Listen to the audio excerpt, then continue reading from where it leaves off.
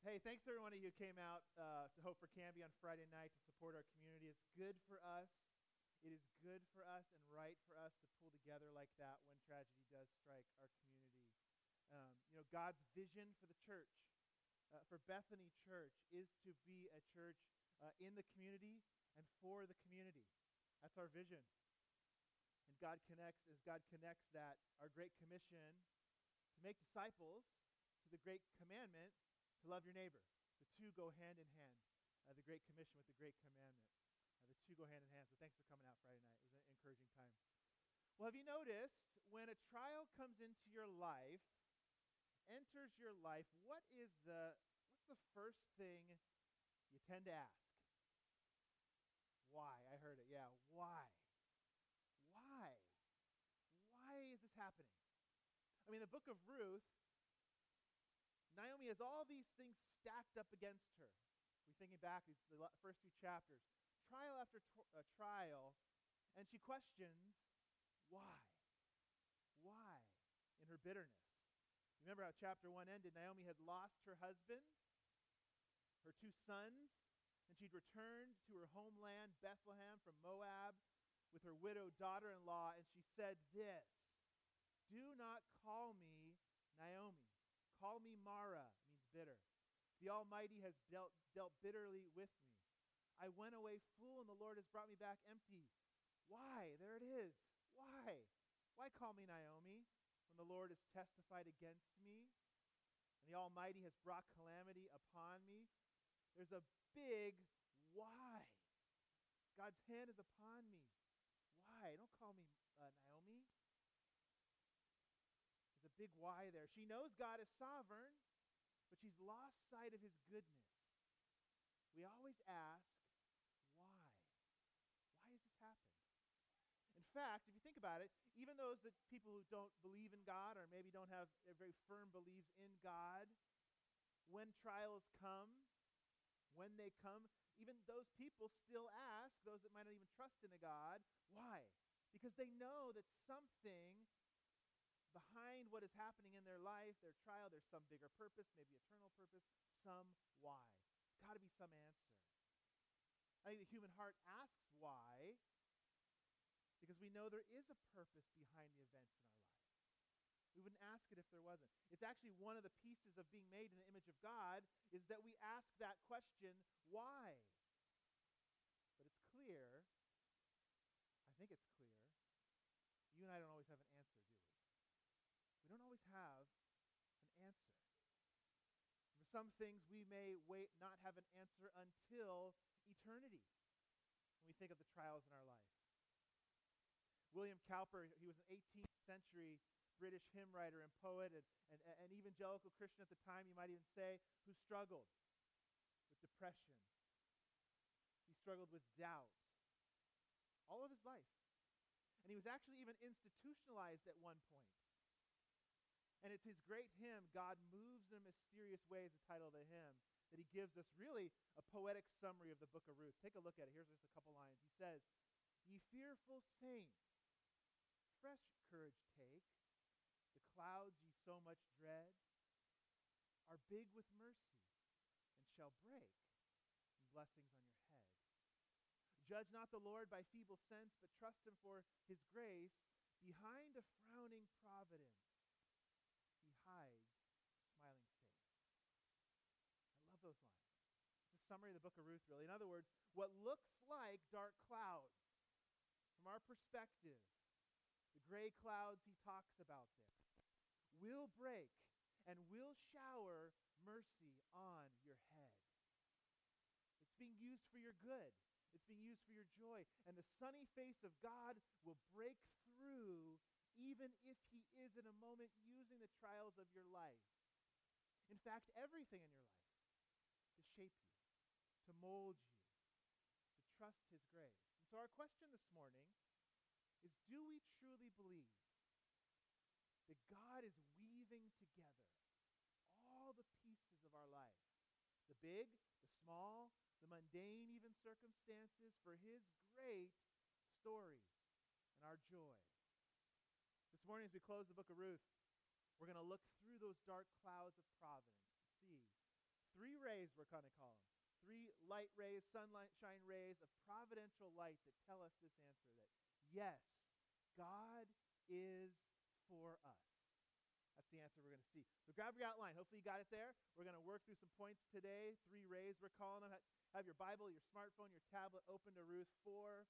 As we see this first ray of providential light is this: the Redeemer who put others before self. That's our first ray. The Redeemer who put others before self. We last left Naomi and Ruth and Boaz. Do you remember chapter 3 on the threshing floor where they got the wheat and did their work? And Ruth had followed, remember Naomi's risky plan, maybe even unwise plan, to go to Boaz at night while he was asleep on the floor at work and just see what he'll do, Ruth. See how he'll respond. Just show up there and just see what happens. And Ruth, as we remember, she jumps right in, doesn't she? And she goes a bit further, and she doesn't just wait. She proposes marriage to him. She proposes. Remember now, Ruth is a Gentile who's placed herself under the wings of God. Chapter 2 told us she's become a covenant woman of God's people. And she proposes to Boaz, take me under your wing. That's where he left them. And Boaz responded, I will do for you all you ask. For all my fellow townsmen know you are, Ruth, a worthy woman. She's an absolute woman of integrity. And what a great picture last week we had of that kinsman redeemer. Do you remember that? That picture of the kinsman redeemer last week, the one who could redeem a dead man's land and widow and family through marriage and restore them to the covenant. And we're cheering, yes, yes, marry her, right? I hope you were. I was kind of like you. Were rooting for them. You're rooting for them. Marry her. Redeem this family. Save them from the absolute dire circumstances they're in. But as each chapter has had, there's been a setback every time. You know those places in the movie where crisis comes in, takes place, and it raises the tension of the narrative, of the drama. There's another man, we find out in chapter 3. Not like the Hollywood version, though. You know what would be happening if it was the Hollywood version. It's not like that, but there is another man.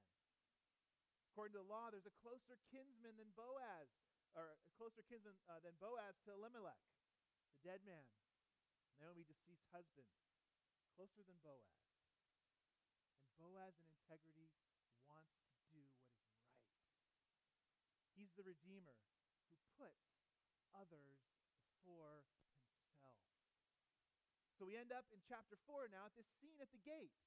They come to the gate and they're there, and the gate is where official city or town business might take place. It's kind of a busy, bustling place, and so we're there at the gate. But this was a really complex situation because as we think now in this story, there are two widows here, aren't there? There are two. Naomi and Ruth. Two widows here, not just one. Both Elimelech, Naomi's deceased, and Mahlon, Ruth's deceased, both of them need a kinsman to take care of their families. Not only to buy the land and to farm it, but to raise an heir up now, to inherit the property, as we talked about last week, to keep it in the family name so that it could stay part of the covenant and the blessing. It was all tied to the land for God's people. And as we see in the story, it's just too much. We're going to call him for Mr. So-and-so. Here's what we see. Mr. So-and-so is a no-go. Mr. So-and-so is a no-go. This nearer kinsman comes by the gate. He walks by the gate, and Boaz says, hey, would you come? Would you sit down? I've got something I need to talk to you about. And he goes over the setting, the situation. And the writer of Ruth doesn't think very highly of this man. Here's how we know why. Because basically, the way we translate what he's called in Hebrew is Mr. So-and-so, or Mr. such and such. That's about all he gets here in this story. Mr. So-and-so comes by. So Boaz explains now to Mr. So-and-so, and he says, hey, he comes back, I'll buy the land, sure. I'll get this land, I'll grab it, fill out my portfolio, whatever, give me this land, let's go, let's get it. But when he mentions marrying Ruth, what does he say? He Then the Redeemer said, I cannot redeem it for myself, lest I impair my own inheritance. Take my right of redemption yourself, for I cannot redeem it. Now, lest we think, I want us to be careful, lest we think Ruth is being reduced to a piece of property here. She is not. We must remember, she wants to marry Boaz. Her heart is in this. She is in this. She wants to. She too is a God-saturated woman who wants to also serve Naomi by producing an heir. She's all in here too. But it's going to cost the Redeemer a lot. It's going to cost the Redeemer a lot.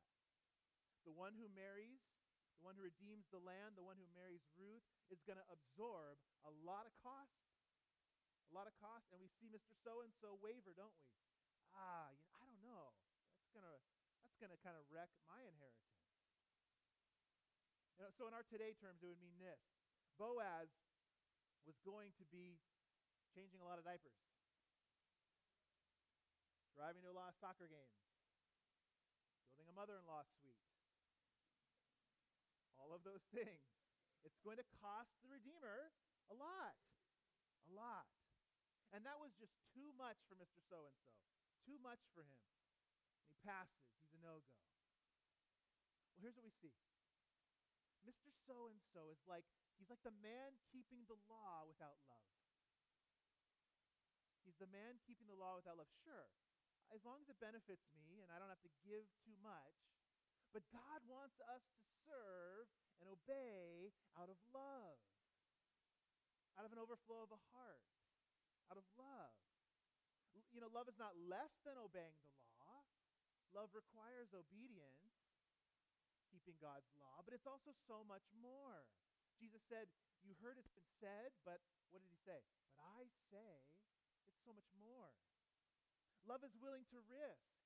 Love is willing to face loss. Love is willing to give up things as Boaz knew he would for the sake of someone else. Mr. So-and-so couldn't go there. But Ruth has done that, hasn't she? For Naomi, left her hometown, left her people, went to a place where she probably would be despised as a single woman. And now Boaz is doing that for Naomi and Ruth as he comes along, and he says, I will absorb the cost. And Boaz says to Mr. So-and-so, then I'll marry her. I will marry her. Boaz absorbs the cost like Christ absorbed our sin. Boaz absorbs the cost like Christ absorbed our sin. A true redeemer is a redeemer who loves. It's not just out of compulsion, it's just not just out of duty. Who goes beyond the bare minimum to the benefit of others, to serve the other. And yet I know you face it too, I'm tempted at times to live like Mr. So-and-so and weigh every situation. Well, how much is this one going to cost me? And what's the return going to be on my investment? How much is it going to cost? And then I he'll be fine. She'll be fine. Someone else will step in. Or think about an argument where there needs to be a redemption of sorts. I'm not going to go to him first. He's got to come to me first. I'm not taking that on. She's got to make the first move. I am not making the first move. She's got to do it. But not Boaz. He initiates. He leans in. He jumps in. He moves forward and he says, I will redeem. What if Christ had thought the same way as Mr. So-and-so? What if his response would have been something like this? Jesus said, I cannot redeem it for myself, lest I impair my own inheritance. Take my right of redemption for yourself. I cannot redeem it. What if Jesus would have said that? Father, I cannot redeem them myself. I'll have to share too much. It's going to cost too much. I'll have to split my inheritance. Someone else is going to have to do it, Father. But he didn't, did he? He didn't. What did he say? Not my will, but your will, Father. Not my will, but your will, Father. I will redeem them. I will pay the debt. I will absorb the cost. Here's what we see in Ephesians 1:7. In him we have redemption through his blood, the forgiveness of our trespasses, according to the riches of his grace. That is redemption. Here's what it is. Christ takes your sins on himself. He absorbs the wrath of God reserved for you, and it's poured out on him on the cross. That's redemption that you and I deserve for real sins, for real people, and he gives us grace. He gives us everything. That's redemption. When we trust him and repent and believe that that is what had took place actually at that cross, that's redemption. That's redemption. Talk about a kinsman redeemer that paid a lot. Boaz paid a lot. Boaz had to sacrifice. But this is how we know what love is. Jesus Christ laid down his life for us. That is what we know. And Boaz points us there. God takes Boaz and says, yes, it's a great story. Yes, Boaz was a man of integrity. Yes, he was a man of God. But don't stop there. Look at him and look to the better and truer Boaz, that phrase we borrowed. And look to Jesus. He points us there as he served in these ways. That on the surface, they don't look, read the story, they don't look that big. But man, were they part of a huge redemption. A huge redemption. This family line births Christ, as we're going to see in a couple minutes. Boaz was part of something way bigger than he could ever imagine. But for us, it means that you and I, where we live in the mundane things, the little decisions of life where we serve and obey and trust, the mundane things are actually sacred things, not trivial. The little ways you've served in your life are connected, as Boaz and Ruth and Naomi were, to God's larger story, to the bigger picture going on. How many of you have cared for an aging parent before? Or worked in the field, so to speak? Had a hard job? Had a baby? Fell in love? Proposed? Got married? In this story, it's all connected to eternity. And it is in our lives too. It's all connected to God's bigger purpose. It's all connected to his redemption of people. It all has a purpose. Here's what Dean Ulrich said in one of the commentaries I've been reading. He says, our faithfulness, even in the little things now, the mundane things, our faithfulness becomes the stage for God to perform mighty deeds. Through us, God works out his redemptive plan. It's not as if all our decisions force God's hand, but he's mysteriously chosen to work in concert with human activity. So God is working together with our decisions and what we do to bring about on this stage, just like with Ruth and Boaz, his plan, his big plan, his pattern of redemption, serving others as Christ the Redeemer served us. So our first ray of light, this Redeemer who serves, this pattern of redemption. Here's our second one. It's getting to see Naomi restored. God brings famine to fullness in the book of Ruth. It's the title, actually, of Ulrich's commentary that I just quoted from. I love the title, Famine to Fullness. Thought we'd use it for one of our points today. God brings Naomi from famine to fullness now. The story will come full circle, and the people witness what is going on as Boaz redeems and serves this sacrificial service, and they almost begin to notice. Actually, I think they do. They begin to notice we're witnessing a divine moment here. This is something big. You can kind of catch it in their language. They start to reference all this Old Testament stuff and these Old Testament names. Look at verse 11 with me, if you got it open. Chapter 4, verse 11 and 12. What do they say? They watch this proposal and this coming to fruition, and all the people, verse 11, who were at the gate, and the elders said, "We are witnesses. May the Lord make the woman who's coming into your house like Rachel and Leah, who together built up the house of Israel. May you act worthily in Ephrathah and be renowned in Bethlehem.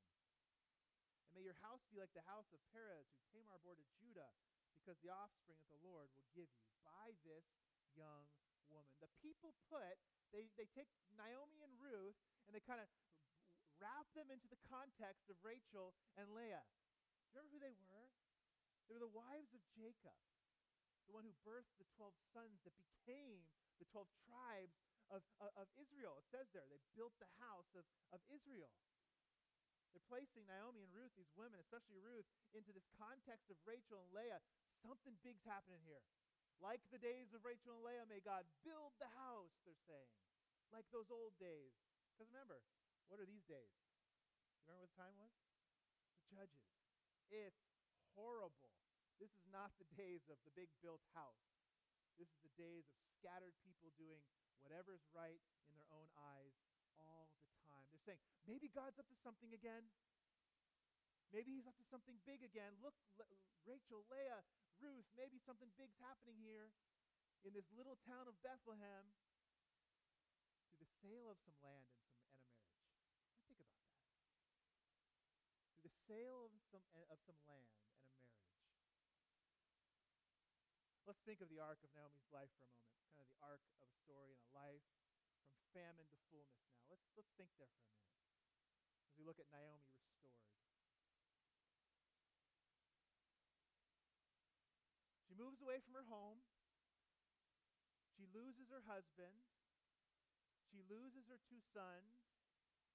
She's destitute. She's poor. She's without hope. She's without a future.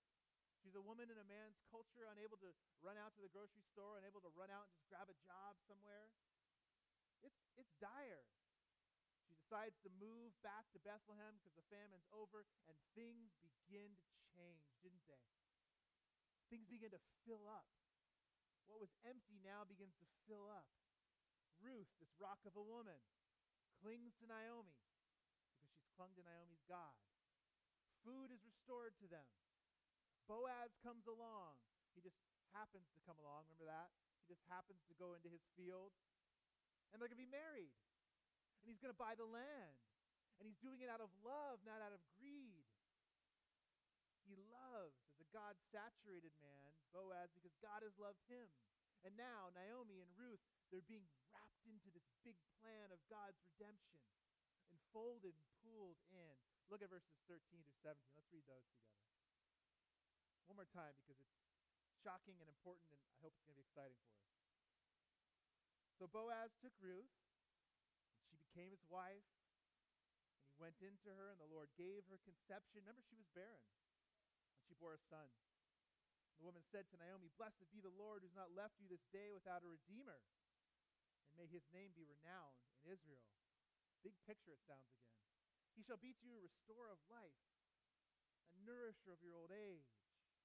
For your daughter-in-law who loves you is more to you than 7 sons, has given birth to him." And Naomi took the child, laid him on her lap, and he became his nurse. And the woman in the neighborhood gave him a name, saying, "A son has been born to Naomi." They named him Obed. He was the father of Jesse, the father of David. Now these are the generations of Perez. Actually, let's stop there. We'll read those later. He was the father. It was Obed, the father of Jesse, the father of David. She's filled up from famine to fullness. And the women rejoice. Man, even Ruth alone is worth to you more than 7 sons. 7's kind of the complete number in the Bible. So how is God working in your life? Taking famine to fullness.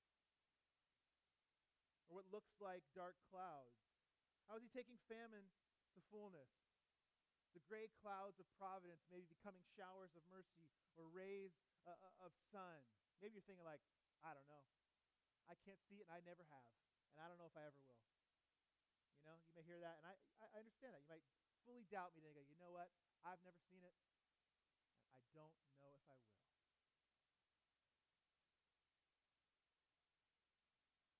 Have you ever looked at the backside of a tapestry before? It's kind of like a mess. Those of you, they're kind of, you look at them, they're pictures of woven thread, and the backside, nobody's going to look at. It's going to go against the wall. It's an absolute woven mess of thread and pulled and long ends, and they didn't cut them off, and tied, and all just messiness woven together. The backside kind of looks like the picture, but sort of the kindergarten version of the front.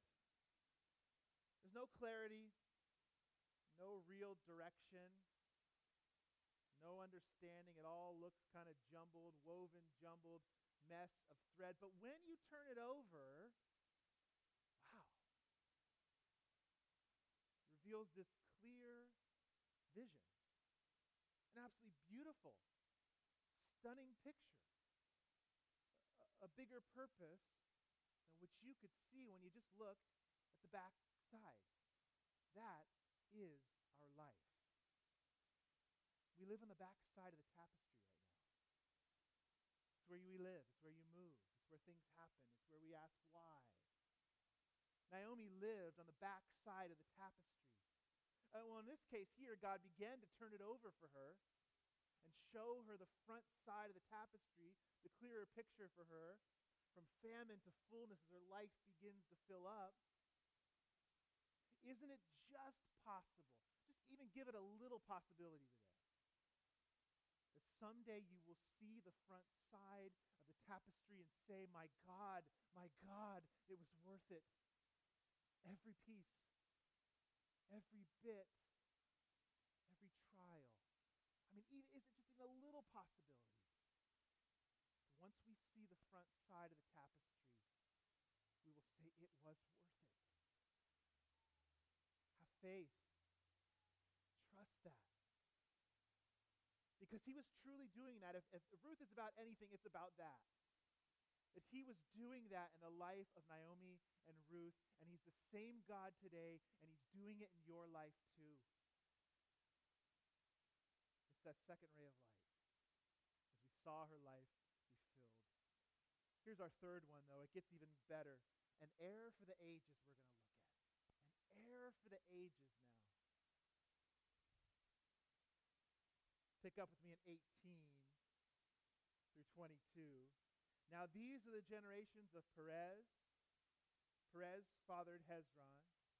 Hezron fathered Ram. Ram fathered Amminadab. Amminadab fathered Nahshon.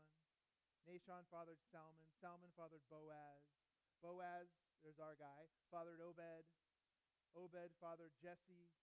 And Jesse fathered David. You know, on the one hand, the famine to fullness story of Naomi it's fantastic.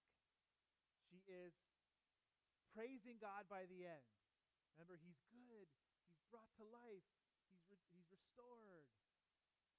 She's praising God by the end. She's saying he's not only sovereign, but he is good. Her grief has come to an end, and I'm so glad because Naomi went through a lot in this story. It started really bad, and it was dark. Her grief has come to an end. But Naomi and Ruth could have no idea what God was up to through this faithful little remnant during this time of apostasy, the period of the judges, and even the people here that we saw, people celebrating. They were celebrating, Ruth, you'll be like Leah and Rachel. They could have no idea quite what they were celebrating. But we do. We get to look back and see. Well, Boaz and Ruth, they get married, right? They get married, and they have a child, and his name is Obed. And Obed, interestingly enough, means servant. How fitting for this redemption story. Obed is the great-grandfather of Israel's greatest king, King David, who God used to restore, redeem, you might say, usher in peace like no other time in the history of God's people. Ruth, a Moabite immigrant. And don't miss that. God uses the weak, the outcast. God loves even the immigrant here. Put that into perspective. Ruth, a Moabite immigrant, is the great-grandmother of David. So just a generation away from Jesse, David's dad. God is so good. I mean, look at the genealogy in Matthew here. Take a look at it. We see it again. And I think it's come up. There we go. And Salmon, the father of Boaz by Rahab, and Boaz, the father of Obed by Ruth, and Obed, the father of Jesse, and Jesse, the father of David, the king. There it is. The Boaz by Rahab. Did you catch that? Rahab was probably Boaz's mother or grandmother. I mean, we can't even really get into that today, but I was reading this week again. I'd forgotten. I'm like, oh, Rahab? The line of David in Christ is spared by a Gentile prostitute that barely escapes the destruction of Jericho. That's Rahab. That's a little side trail there. Salvation is by grace alone, amen? Rahab is Boaz's mother. It's mind-blowing. Do you see the tapestry, the weaving of God here? But then we get to David. And if you know David, we see here that God is working even something bigger than David, because he's always working something bigger on the back side of the tapestry. Do you know the promise made to David? It's called the Davidic covenant, we call it. Do you know the promise that was made to him when he was king? Here it is, 2 Samuel 7:14. And your house, your kingdom, David, shall be made sure forever before me. Your throne, David, shall be established forever. But the great King David, as great as he was, he died. And if you think of the history of the Jewish people, they lost the throne. The land was lost, and in AD 70 it was destroyed. But the kingdom, the throne, David, will be forever. And Solomon died too, and all his sons and the kings after were even much worse. Well, that genealogy in Matthew goes on. Who does it find its fulfillment in? Christ. It's Christ. The faithfulness of Ruth and Boaz was used to bring King David into the world. And then the one to whom King David points, King Jesus. That's the tapestry. The forever king, the true redeemer. You can't just make this stuff up. You cannot. So everybody tells you, the Bible's just a bunch of made-up stories. How did they weave it together over thousands of years and none of them knew each other because they died 1,000 years before? How did they do that? You cannot make this stuff up. Rahab and Ruth, and here comes David and Jesus. Like, you can't make it up. The forever king. And if God can work in the small details of these two seemingly insignificant lives, what's he up to in your life? What's he up to in your life? You're just as special to him as Ruth and Naomi are. God uses all the little moments for one big redemption. The point is, you see, God's weaving a tapestry in your life too. He's weaving something together in your life too. And yes, it's messy. And you might be in one of those moments where it's just a jumbled ball of yarn. It's not even woven in a messy. It's just like a jumbled mess. You might be there right now. Or one of those gray times, the clouds, and you probably only see the backside right now. But he loves to work through the mundane. He loves to work through the day-to-day. He loves to work through just the faithful, trusting, kind, obedient decisions of his children. That's what he's doing in this story. I think it's because it means he's going to be the one that gets the credit. When he works through just the everyday, mundane decisions of faithful obedience. But we have the privilege. We have the privilege of being part of that woven big redemption story. I love what Piper said about it. He said, everything we do in obedience to God, no matter how small, is significant. It's part of a cosmic mosaic. There's another word picture of a tapestry, which God is painting to display the greatness of his power and wisdom to the world and to the principalities and powers in the heavenly places. That means everything done in obedience matters. That means for the disciple of Christ, there is no insignificant sick bucket that's emptied. there is no insignificant diaper that is changed. I mean it. There is no insignificant forgiveness granted. There is no insignificant day on the job. There's no insignificant prayer said at the bedside of a dying loved one. There is no insignificant prayer said in the closet. All of it matters. All is part of a big tapestry in your life. That means the most mundane thing, moment done in obedience, is sacred to God. That's exciting. It's also a little terrifying to think about. It's part of God's big plan, really? As it contributes to God's unfolding plan, that tapestry again, the kingdom reigning on earth. You're part of that. You're a character in that big story he's writing. Corrie ten Boom was a Dutch watchmaker. You maybe read the book, The Hiding Place. Maybe you've seen the movie. What a great story. Her family, as Dutch watchmakers, had a house and a shop, and during World War II, they helped a lot of Jews hide the Nazis. If I remember the movie right, there was a panel in the wall and even another room that was hidden there, and they risked their lives to redeem some people, to save some people, bring them in, get them in there, stay quiet, but get in here, and we'll protect you as long as we can. She had a hard life.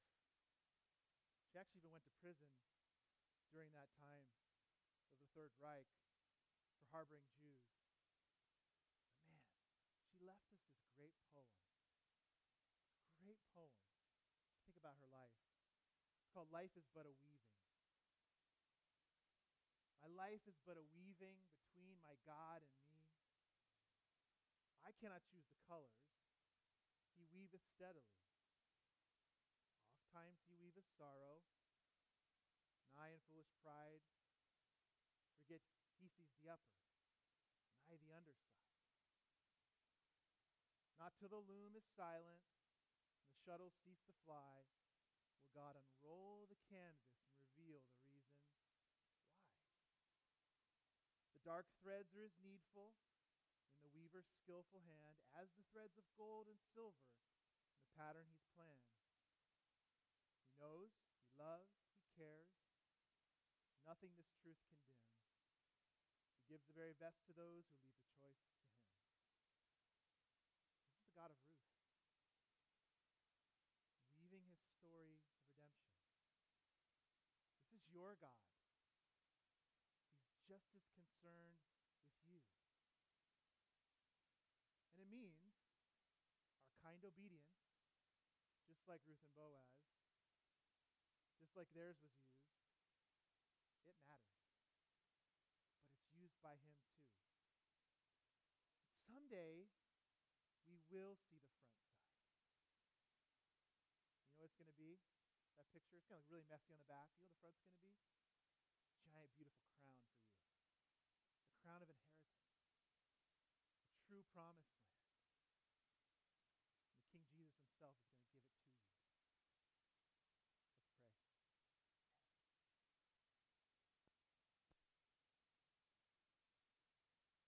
God, you are the great Redeemer. We see a story like this, Lord, and I know there are those of us today that we always live on the backside. We only see the backside. And you know what, God? For whatever reason, in your mysterious way, you've chosen, for the most part, to show us the backside.